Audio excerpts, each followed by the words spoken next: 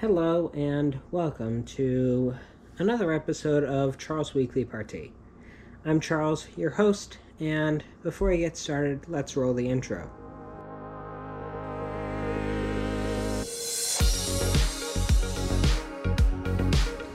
So, I just want to start off the episode by quickly giving a little bit of a change of plans for this particular episode. I've been noticing over the past few weeks that there's been low viewership on the YouTube channel. So, for the moment, and especially considering I have a slightly different set of circumstances, I'm not operating at my normal set this week. So, because of that, there will be no there won't be a video component to this.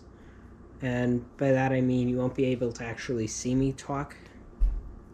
So if you're looking forward to that, I apologize, but there will be a release on YouTube. However, it will be different. There won't be you won't be having a video feed of me talking.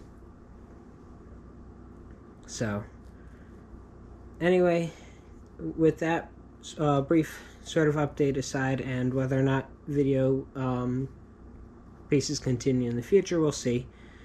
But for this episode, I'm not doing it.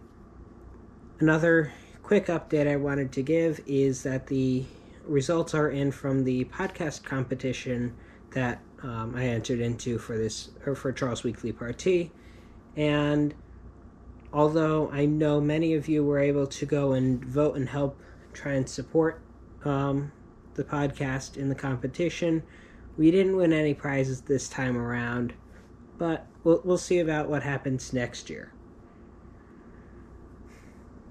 Now,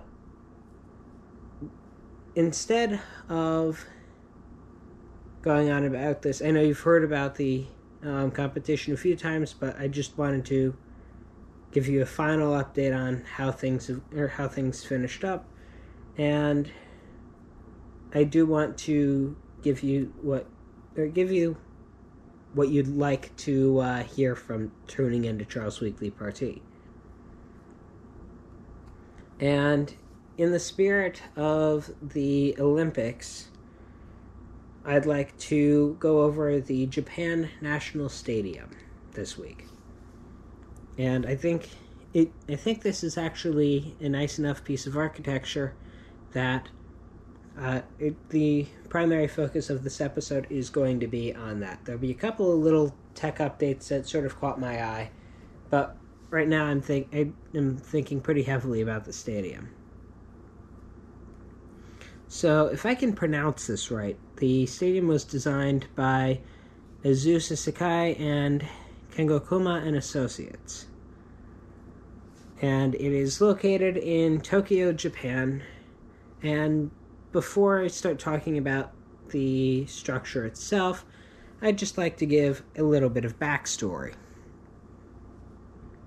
So, back when Tokyo bid to be a host city for the Olympics, that was when talks started about either renovating or rebuilding the National Stadium. And the decision was made, I think in 2012, to rebuild the stadium instead of renovating the existing one. So initially with the designs, I think there's a,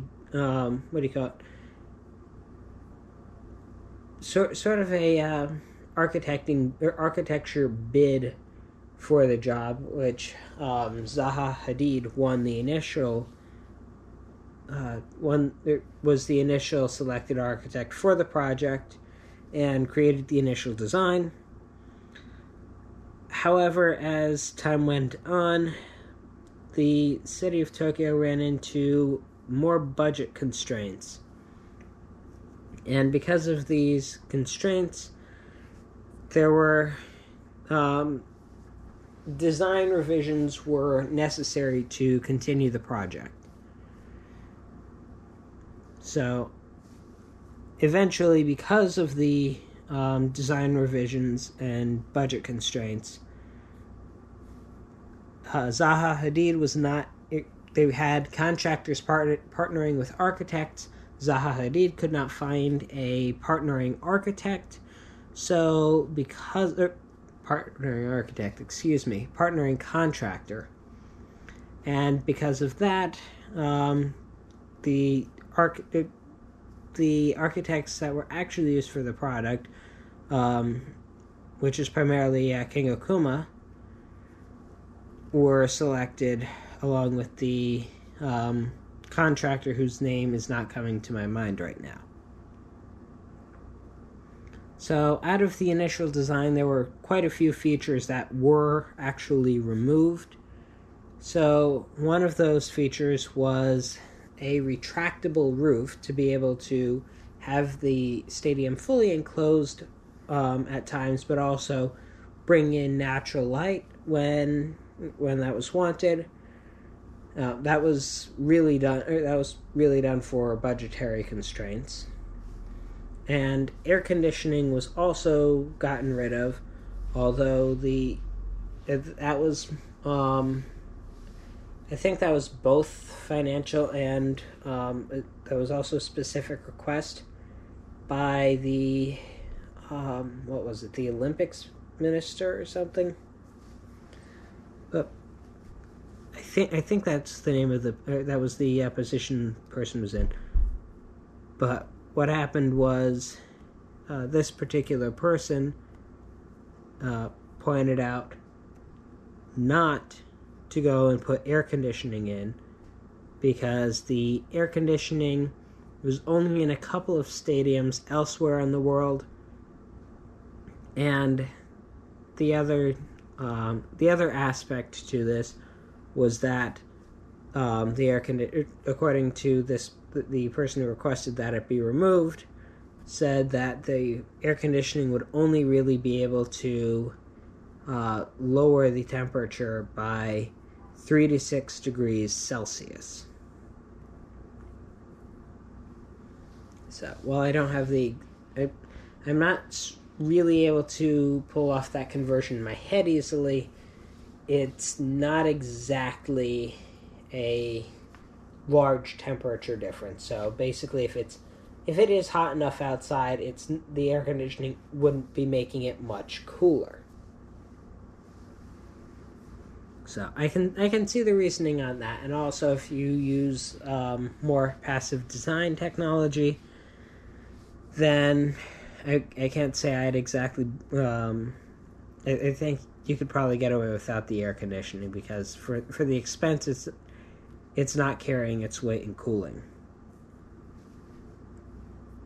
Another thing that was removed was the sports museum, and that I do have some mixed feelings about, because I'll talk about this a little bit later with future use of facilities intentionally constructed for Olympic use. Having a future use for the property is a very good thing to have. Last but not least is the sky walkway that was removed. I can't go in. I didn't look into the original design enough to know exactly what the schematic for the sky walkway was, but I'm sure what it was would have been pretty good. So, aside from all of the planning and also the seating reduction, there are fewer VIP seats and fewer permanent seats, with a focus on temporary seats that could be constructed over the athletic track, or the running track, After all of the revisions were said and done, the new stadium was completed in December of 2019, and its first event, I believe, was held on the 21st of that December, with I can't remember exactly what the event was, but it wasn't an Olympic event. So, with all of the backstory in mind, now I'm going to talk about the fun stuff, or the features that we all know and love. So, for starters, there's I mentioned they got rid of the retractable roof, but there is actually a partial roof. So the stadium is not entirely enclosed, but there is roofing over where the spectator seating is only. And I believe that extends over the running track enough, because if they have temporary seating, then that, and considering that's where the temporary seating is going to be, it would be nice to at least have the seating there covered. The other piece with having the partial roof is that hot air and humidity is able to easily vent through the center of the stadium. And last but not least, the roof design, although it wasn't able to be retractable, is still cantilevered. So what that means for the viewer is that there are no seats that you're going to run into that you can't see much because there's a cantilever, or because there's a supporting beam. So having the cantilevers gets rid of all of that concern. When it comes to the design of this stadium, the material selection and the way everything is put together in the design is actually pretty cool, because it manages to check multiple different boxes with one design. First and foremost, it looks modern. And thinking back to what someone once told me in an architecture class is you shouldn't be focusing, the style isn't something you should necessarily focus on, you should be focusing more on the connections. So when I say that it's modern, I'm saying it as more of a little feature piece. So the fact that it's, and sometimes I'll admit that, or contrary to what I was told, there is a degree of importance to actually going and planning out how some of the design pieces are going to be interpreted. And for a new stadium, especially in this sort of design field, needs to have a modern representation. Because when people see this stadium, that's, especially those who are not from that country, that's a lot of representation of the country. For the millions of people that watch the Olympics at home, I can tell you right now, if I'm looking at the things hosted in what looks to be a nice, sleek, modern facility, I'm going to think that my impression of the city around it is going to be that it's nice, sleek, and modern. Whereas if the stadium looks like it's 50 some odd years old, I might end up thinking that the city itself almost has a mindset of being 50 years, or being stuck in the past almost. So, while it may not seem like a big deal, it actually is in this case, because how the piece ends up looking is actually a very crucial part of the stadium. And with the amount of money that they're putting in, they need it to look really good. The other things about the design also have it looking very distinct. So it doesn't look like I've seen that before. it looks like itself and nothing else. And in the same, with the same design, the exterior appearance also has sort of a natural feel to it, so it doesn't feel entirely focused on celebrating celebrating man-made design. It also has a deep feeling connection to the natural environment. And last but not least, the design has a distinct Japanese feel to it. And I'm not trying to categorize types of architecture or anything, but for this design, it feels like it belongs, is what I'm trying to say.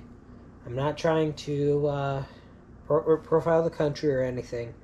I'm just saying that it feels like it belongs there, and it feels like it has more of a traditional Japanese feel to it. I mean, you can look at some of the... if you were to look at some of the Zen gardens, I could possibly look at one of those in a future episode. A lot of those have beautiful integrations between nature and man-made, and trying to celebrate nature as much as possible. And I think this stadium actually works pretty well with that. It's man-made, and from looking at it you can tell that, but you can also tell that it's designed very carefully. So, with respect to the other piece of the design, I know you all are used to it, and I know I'm always entertained by it. The site design. And why I'm always entertained by it is because the site connections make or break the architecture.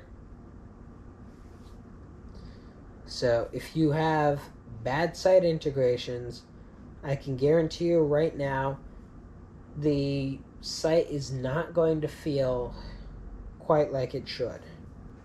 I don't really know how to put it best.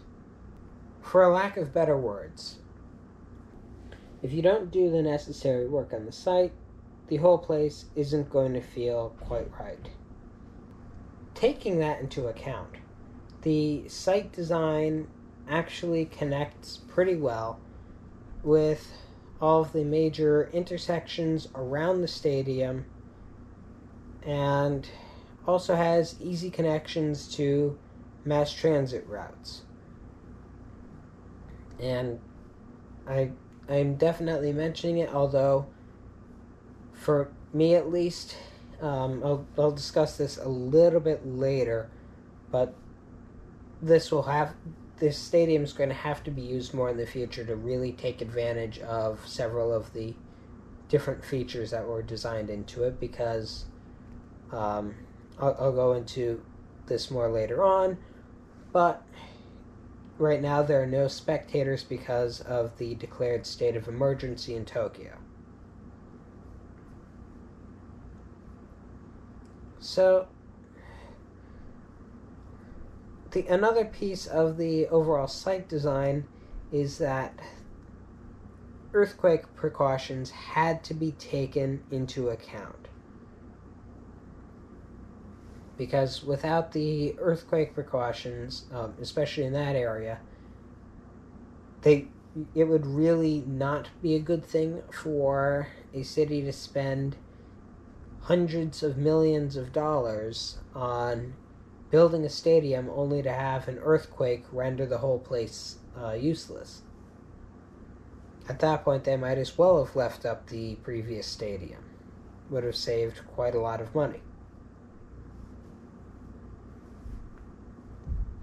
So, on the first level of the stadium, there are oil dampers, which, in the event of an earthquake, are actually able to absorb most of the energy from an earthquake to prevent it from affecting the stadium. And we've actually sort of seen some of this before in other structures in earthquake-prone areas, and most notably coming to mind is the Apple Park and related structures, because they went and really did a lot of work around the site, which is part of why it cost as much as it did, to make sure that if an earthquake hit, the building was essentially floating separately from the ground. So basically the same thing was done here, except instead of as in-depth as it was in Apple Park, they use oil dampers to try and absorb the force from an earthquake instead of letting it go to the building. Now, for the exterior design, there are more considerations that were taken into effect. And first and foremost is the stadium has a minimal sort of height to it, because with the surrounding Meiji Shrine's outer garden, there's having too tall of a stadium would really stand out and feel like it doesn't belong there. So limiting the height actually did a significant favor for the what's the word I want to use?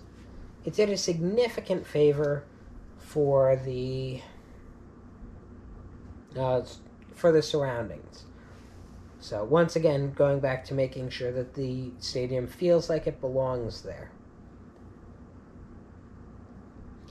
Also, on the outer eaves of the stadium, there is greenery.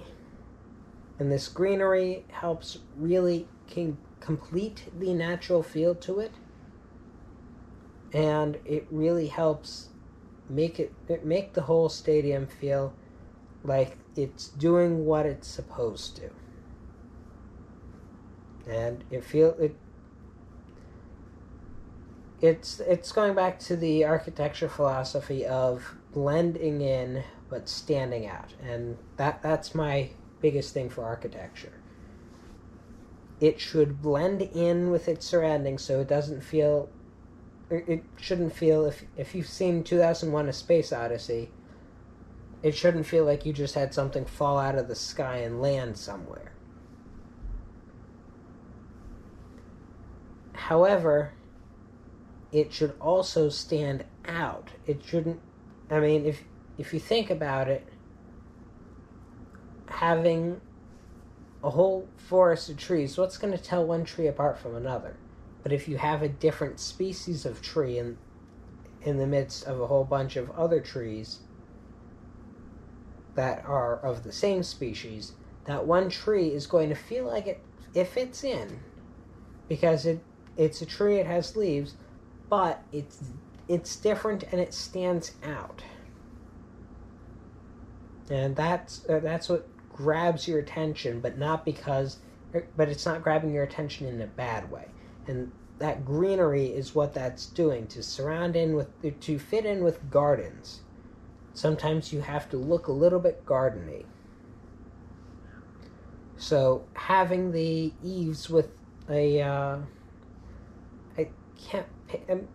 have the color in my head, but trying to describe it is, I guess, a little bit more interesting. It's a little bit more tan. Tan isn't exactly the word I want to use.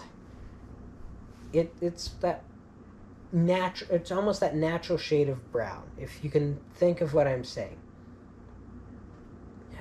So that it feels almost wooden in nature, and then the greenery brings that together. So having the combination of the eaves and the greenery, the eaves combine the man-made with the natural of the greenery. And that's what's actually pretty cool. So my thoughts on this whole situation is, and by situation I mean stadium, is that because of COVID-19, there's some degree of effort that was almost wasted for the Olympic event, but also ended up justifying several of the budget restrictions and cost reductions that took place. So because of the state of emergency, there are absolutely no spectators at the Olympics. And because of that, having the reductions in seating now seems extraordinarily great in terms of choices of cost reduction, because the extra seats for the Olympics would not have been useful. So saving the money actually did them a pretty big favor. So another thing I'd like to point out is that I think, unlike some of the other Olympic venues, I mean, most notably looking at the Rio Olympics, this stadium will have other uses after the Olympics occur. And they started off, the inaugural event was actually not an Olympic event. And I think that serves the purpose of demonstrating, hey, we built this stadium for many uses. It's a national pride. We're going to be using it for the Olympics, but we're not saying that it should only be used for the Olympics. And that's extraordinarily important for Olympic stadiums. Because, I mentioned Rio, other Olympic stadiums haven't been doing as well. And having a city spend extraordinary amounts of money on a stadium and not having it get used after the Olympics is really an extraordinary waste of money.